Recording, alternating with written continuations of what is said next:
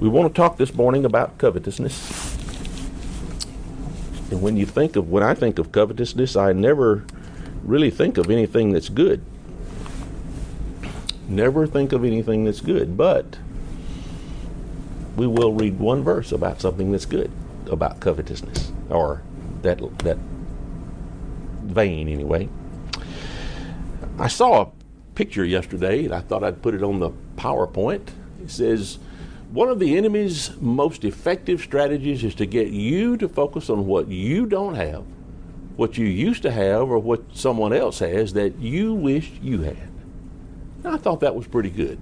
Think about covetousness. There are no less than 8 Greek and Hebrew words that would be in the covetous field, covetous range, the family of words. And some of the words in English might be lust, or desire, or greed, or selfish, like selfish ambition, avarice, or the love of money, passion, and inordinate affection. So those are some of the words in the Greek of the New Testament that are in the covetous family. And some of those will be slid right in with what we want to talk about this morning. In talking about covetousness, I don't want to spend a lot of time defining it because you know what it is, but I do feel compelled just to do a little bit. And the word covet in Strong's is to set the heart upon. That is to long for, rightfully or otherwise. To covet, desire, would fain, or to lust after. I told you I was going to read one scripture this morning that would be in a good sense about covetousness, and it's from 1 Corinthians chapter 12. But before we read that, just turn to there, if you would. 1 Corinthians chapter 12.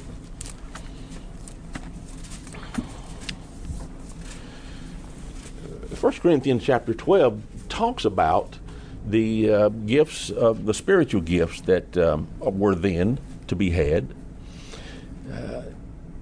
There are differences of ministries in verse 5, but the same Lord, and there are diversities of activities, but it is the same God who works in them all, but the manifestation of the Spirit is given to each. For to one is given the word of wisdom through the Spirit, to another the word of knowledge through the same Spirit, to another faith by the same Spirit, to another gifts of healing by the same Spirit, to another the working of miracles, to another prophecy, to another discerning of spirits, to another different kinds of tongues, to another the interpretation of tongues.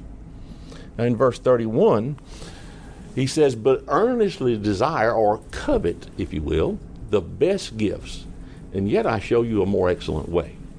So in a good sense, you can covet the good gifts that God had given. And in a good sense, that would be another strong number, to desire earnestly, to set the mind and heart upon something. And we use that in a good sense just then. In Romans chapter 7 and verse 8, it says, but sin, taking opportunity by the commandment, produced in me all manner of evil desire. For apart from the law, sin was dead. So this evil desire is that word. It's one of those words. It's a strong word, G1939. It's a longing, especially for what is forbidden. Concupiscence, desire, again, the words lust after. So covetousness that the Bible most often talks about is an inordinate desire to possess what belongs to another. And usually it's something tangible.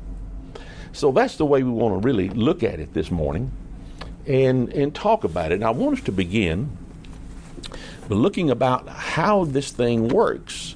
And turn with me, if you would, to Joshua chapter 7. Joshua chapter 7.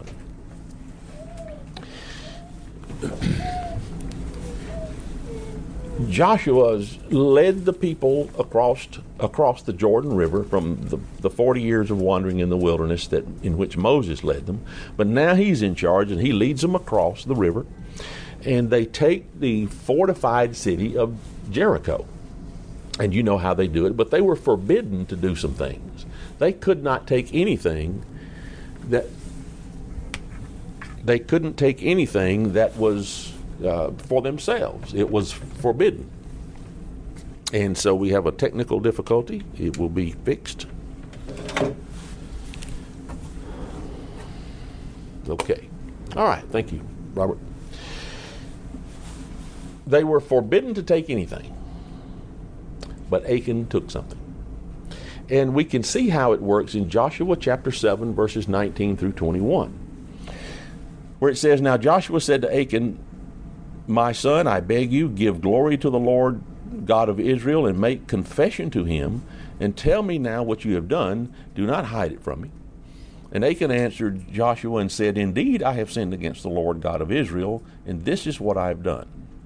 When I saw among the spoils a beautiful Babylonian garment, 200 shekels of silver, and a wedge of gold weighing 50 shekels, I coveted them and took them. And there they are, hidden in the earth in the midst of my tent, with all the silver under it."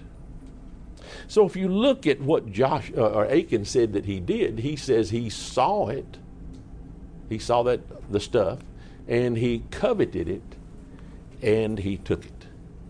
Now, if he had known it was all right to take it, what would he have done with it? Well, he wouldn't have hidden it in his tent, would he? So he knew he was wrong, as we all know.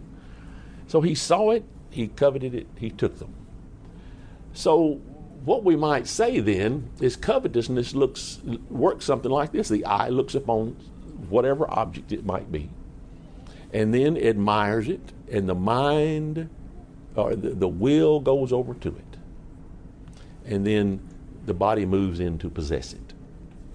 I think we can see that in what Achan did in Joshua chapter 7. Turn with me to John 12. John 12.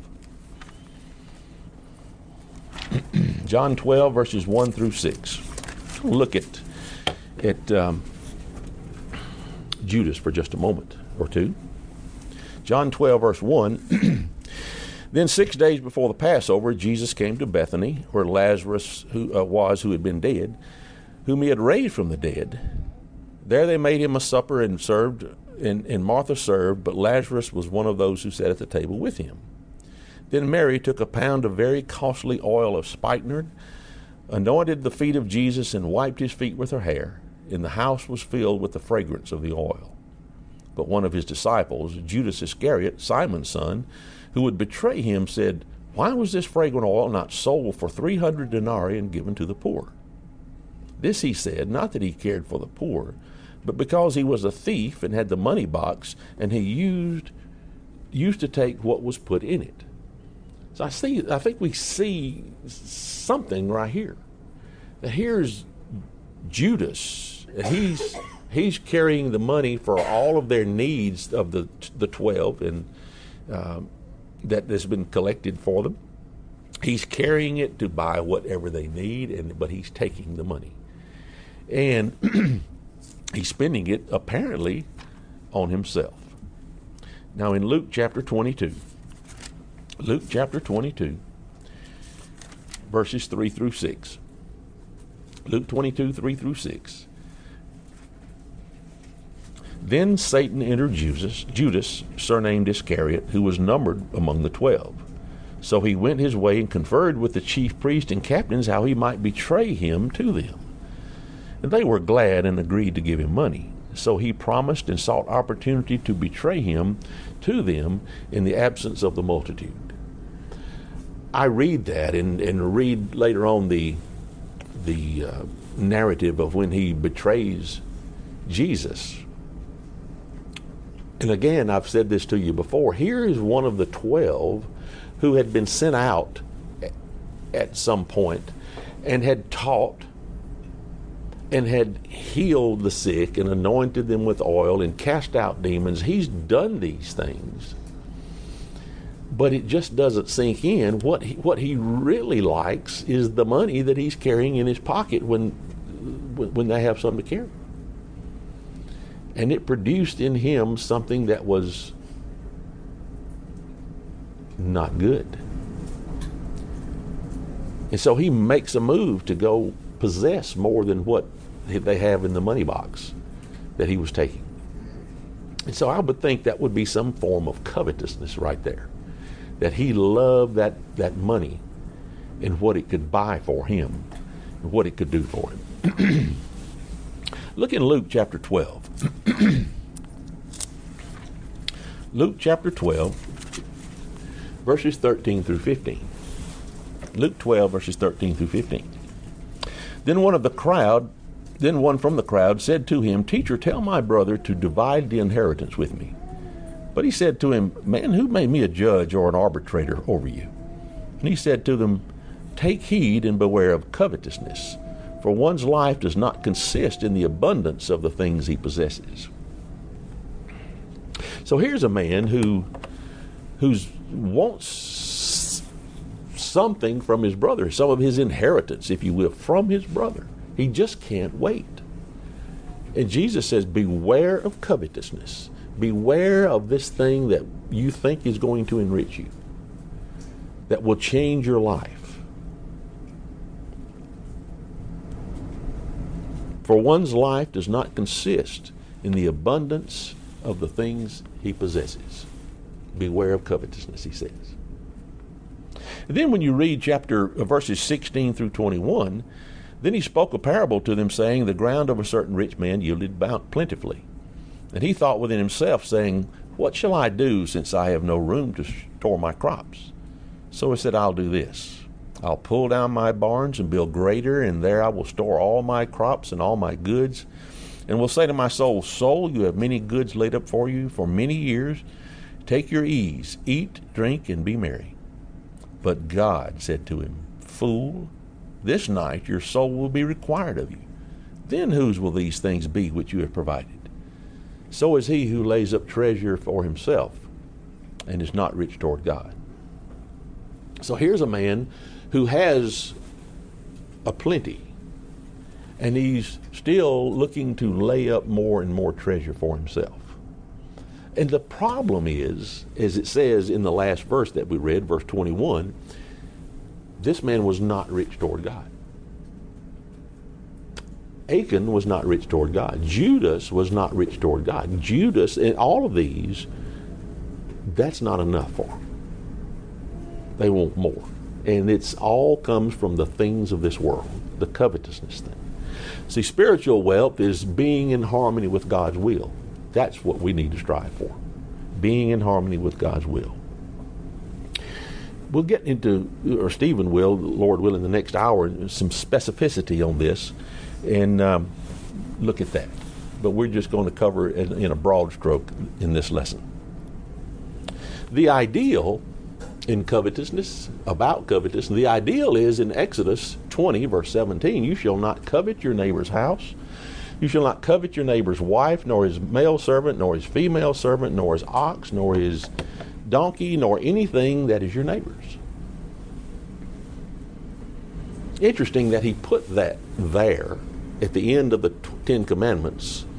And in verse 15, he says, "You shall not steal." Don't steal. Don't take anything that doesn't belong to you. And then he says, don't even in your mind desire it. Don't do that.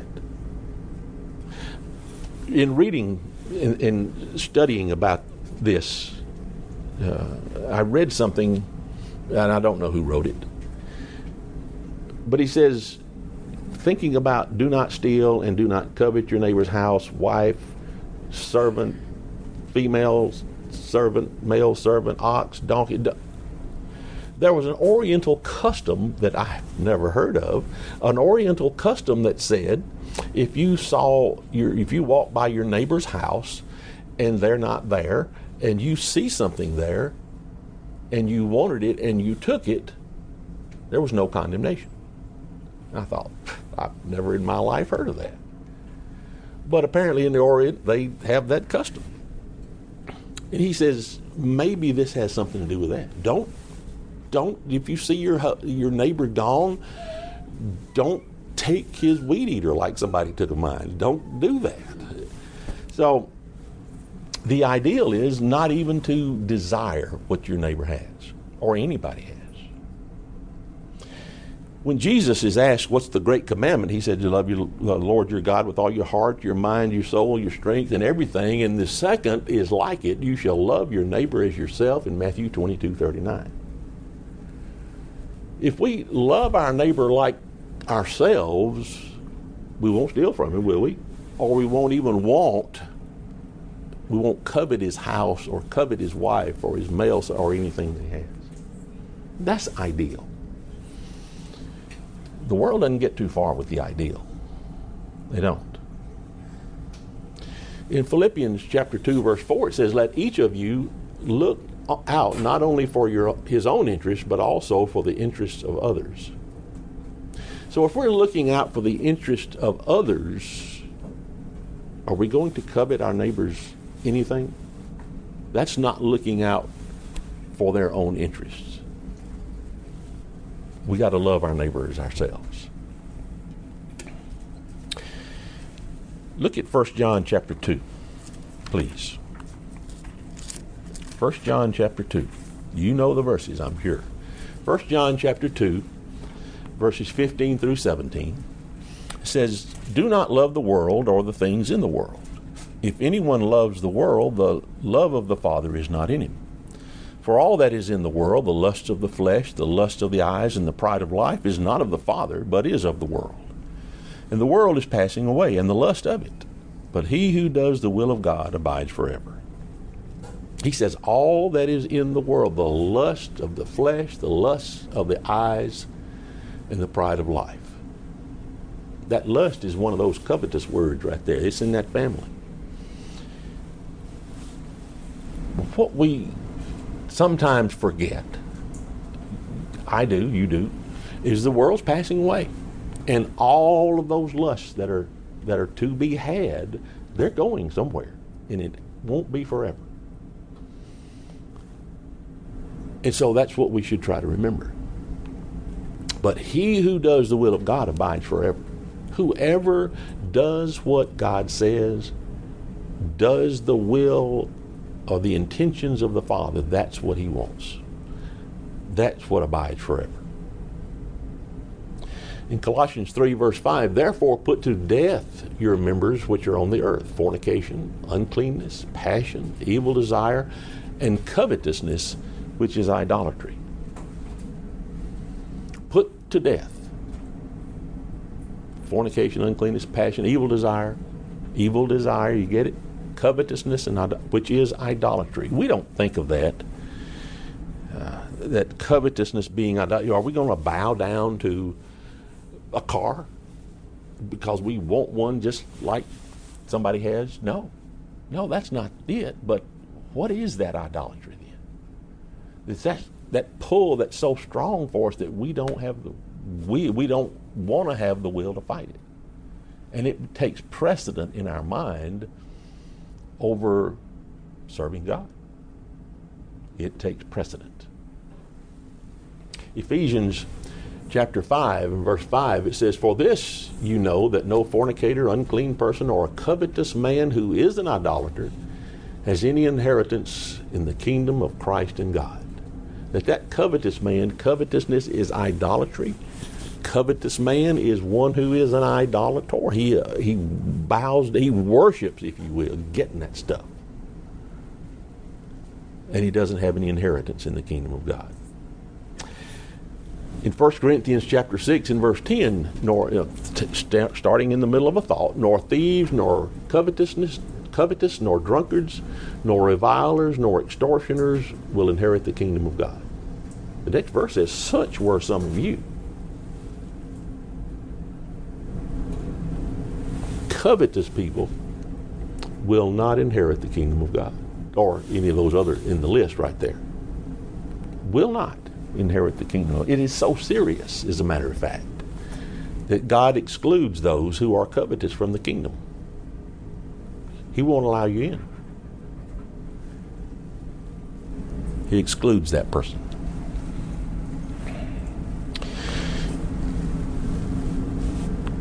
In 1 Timothy chapter 6, verses 9 and 10, but those who desire to be rich fall into temptation and a snare, and into many foolish and harmful lusts, which drown men in destruction and perdition.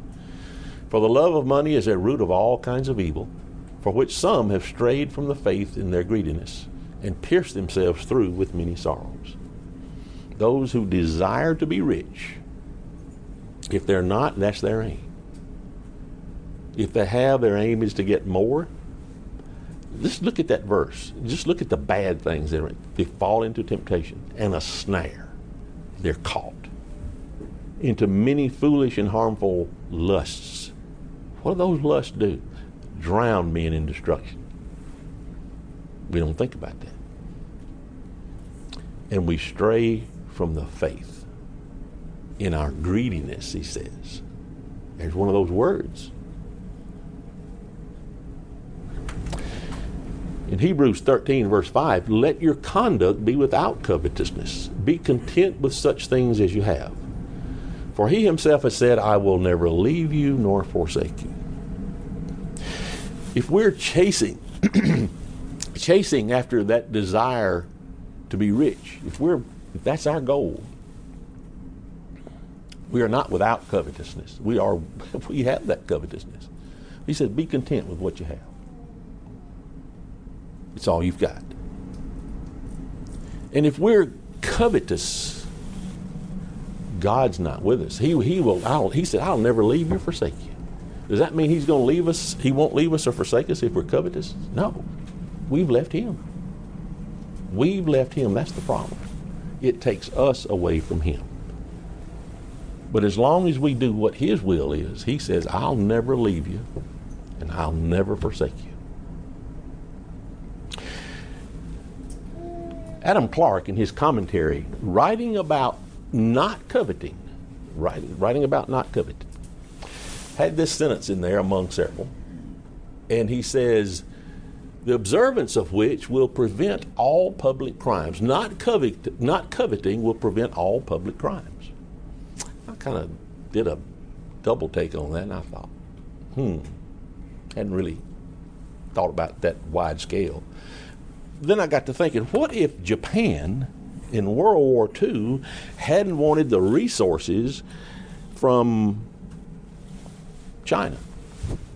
What if they hadn't wanted the resources of Manchuria or India or the Philippines or New Zealand or I don't know what I don't know what they all are. But what if they hadn't coveted those things? What if Germany in World War II had been content and not have annexed Austria, and then taken Poland, and then took France? What if they'd just been, and then invaded Russia? What if they'd just been content with what they had? Where'd it get us? 60 million people died in World War II because of greed, covetousness. The thoughts of the heart come under God's law, and we are as responsible for them as for our actions. We do wrong, we're condemned. We think wrong, and we're condemned as well. If you've done wrong, thought wrong, and you need the prayers of the saints on a matter or need to be baptized into Christ, why don't you come while we stand and while we sing?